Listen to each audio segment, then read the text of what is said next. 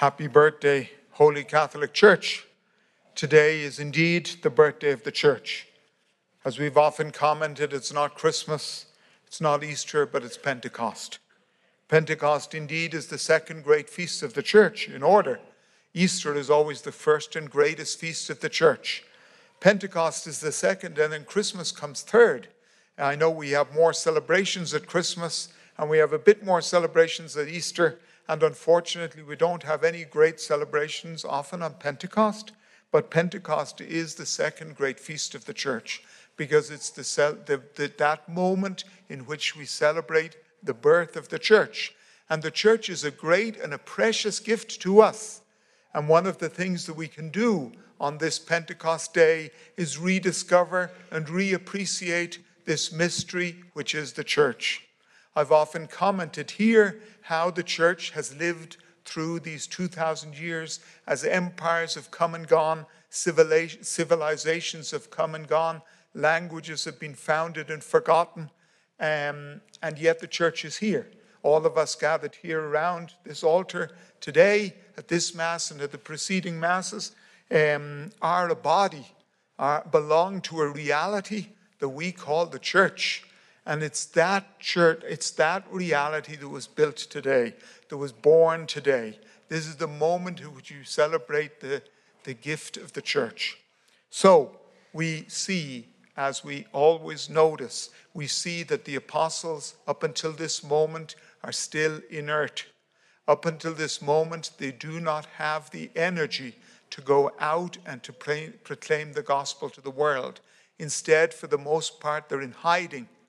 They lock themselves up in that upper room with the doors barred because they're afraid that what happened to Jesus might happen to them also.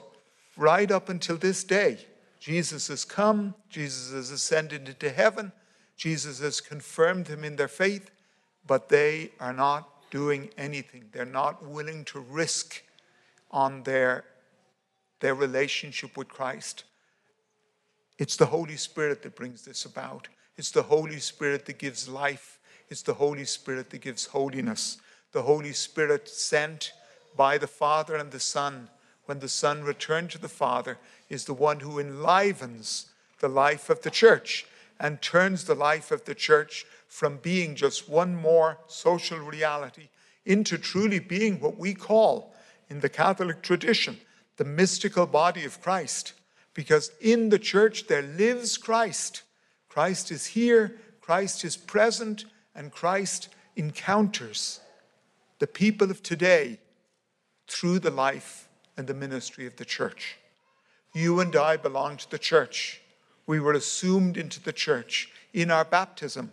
One of the great effects of our baptism is our coming to belong to Christ. And the Church is nothing other than those in the world who belong to Christ. And that is where this mystery of the Church comes from.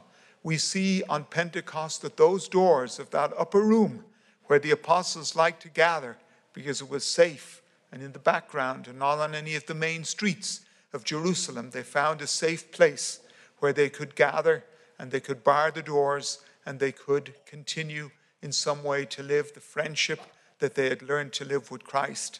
But Jesus had told them to wait. When he ascended into heaven, he said, "Do not leave Jerusalem. Wait, because I will send you another gift.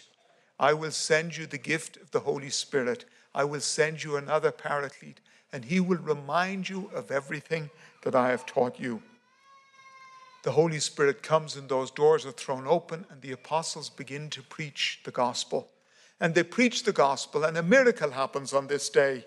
And if you look at the way the reading that was read to us was read, half of the reading is dedicated to this miracle, because this miracle was indeed spectacular and remarkable, because it was the time of Pentecost, the 50th day, as the Jews called it, which is what Pentecost means. Because it was one of the great feasts of the people of Israel, Jerusalem was crowded with people who had come from many places and who spoke many languages.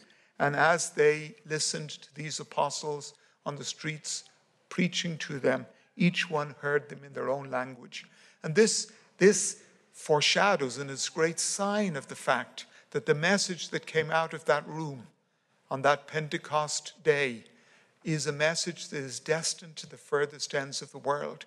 It's even though they are a few fishermen from Israel who are speaking, the message that they bear is destined for the ends of the world. There is no people upon the face of the earth, there is no civilization upon the face of the earth that doesn't find its greatest fulfillment and it's the greatest answer to its deepest questions in the preaching of the gospel and the reception of membership and belonging to Christ and therefore to his church. The church is the bearer of holiness, and we know that that doesn't mean that everyone in the church is holy. We know that in the social body of the church there are many of us who betray. We all make a line outside the confessional there, do we not? Precisely because we know we fail. And sometimes there are remarkable and terrible, tragic failures, like we've contemplated in the last years, that really break our hearts. But those things do not express the life of the church. What expresses the life of the church is the life of holiness. It is first and foremost the saints who illustrate and show the center line of the life of the church. If you want to know what it means to belong to the church, look at the saints, because they mark the center line of the life of the church. And there are saints who are known, there are saints who are unknown, there may even be saints here among us. Please God that there are. But holiness is one of the first fruits of the work of the Holy Spirit. The Holy Spirit generates faith in the people of God. The Holy Spirit gives us the gift of faith in Christ and trust in Christ. It is through him that we come to truly have faith and trust in Christ. Why did those apostles lock the doors when they were inside before Pentecost?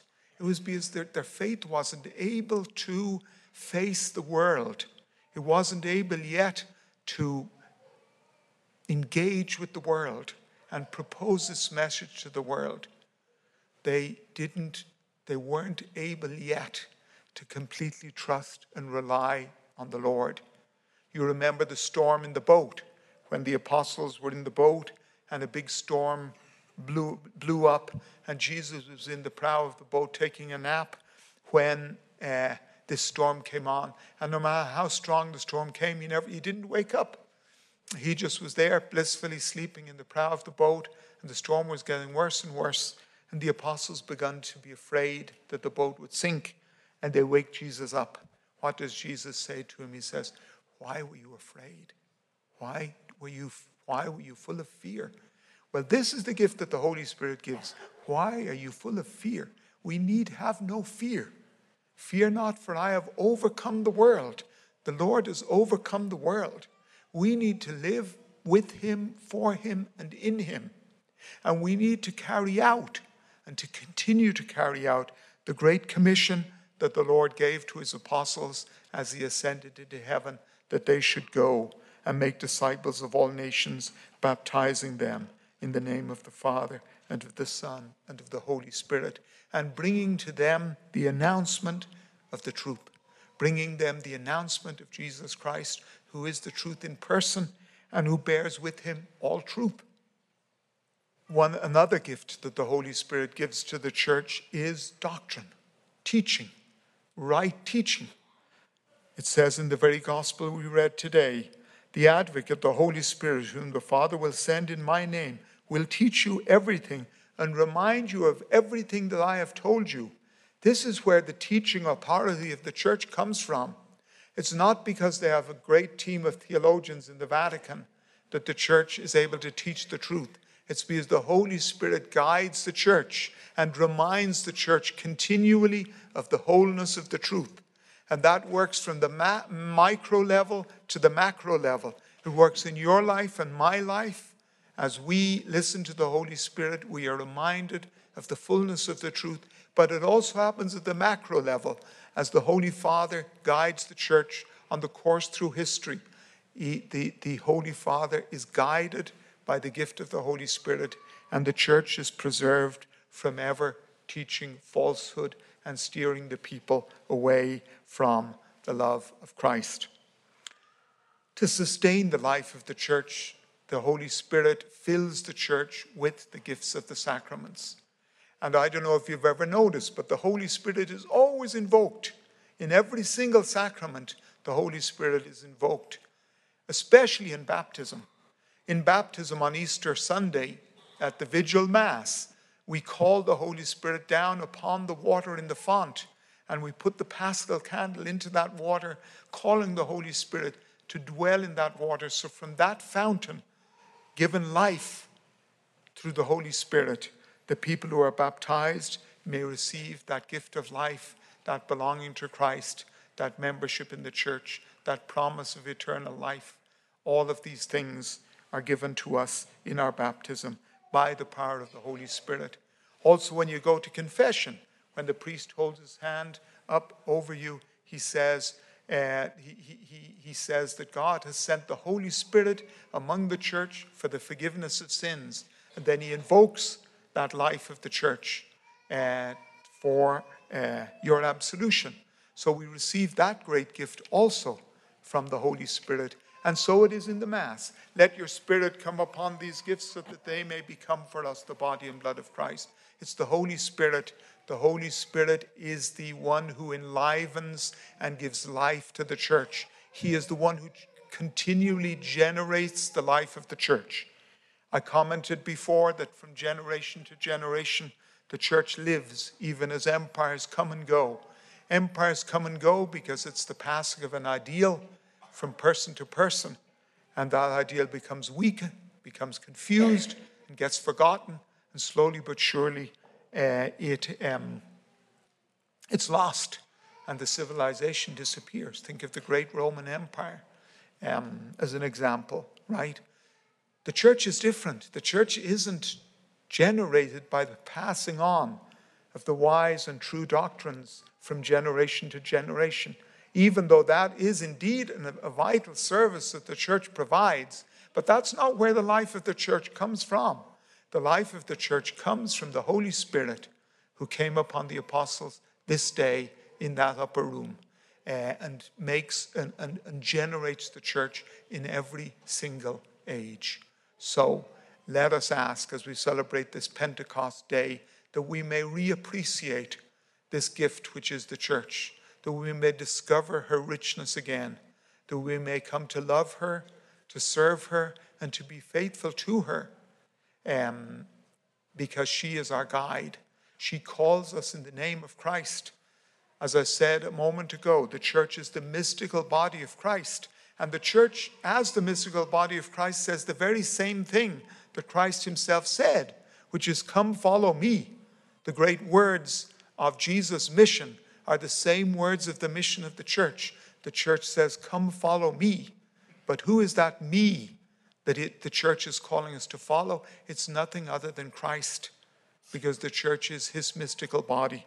So what Christ says to what the church says to the world is the very same thing that Christ says to the world. And this, my friends, is the saving message of our Lord and Savior. So let us ask that we may treasure this life which is given to us by the power of the Holy Spirit. And concluding, we could remember that Blessed Mother Mary herself, Jesus, was conceived in her womb by the power of the Holy Spirit. Once again, we see this life-giving, generating power of the Holy Spirit, who is at the very origin of the incarnation and of the life of our Lord and Savior, Jesus Christ. It is by his power that he came. That's why we say, "Come, Holy Spirit, come through Mary."